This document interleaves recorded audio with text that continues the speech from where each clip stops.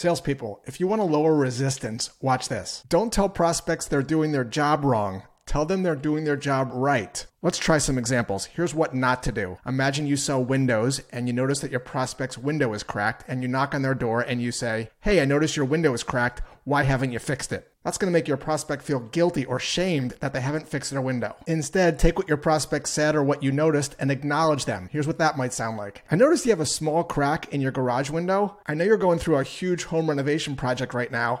Is that something you want to get fixed, or is it way down on your priority list given everything you got going on?" Imagine that you sell an outsourced SDR team on demand and your prospect says, "We generate all our business through referrals, so we don't do outbound." Don't say, "Well, I understand how you feel. Most people felt that way, but what they found was X." Statements like those subconsciously tell prospects they're doing their job wrong. Instead, tell your prospects they're doing their job right. Say something positive. That might sound like this: "It seems like you've cracked the code on turning clients into raving fans." Once prospects have felt heard, you can shine a light on a potential problem. That might sound like this: "It seems like you're able to generate a consistent flow of clients every single month." And if the prospect corrects you and says, "Well, not every month," you've created an opening. And that is how you lower resistance when selling.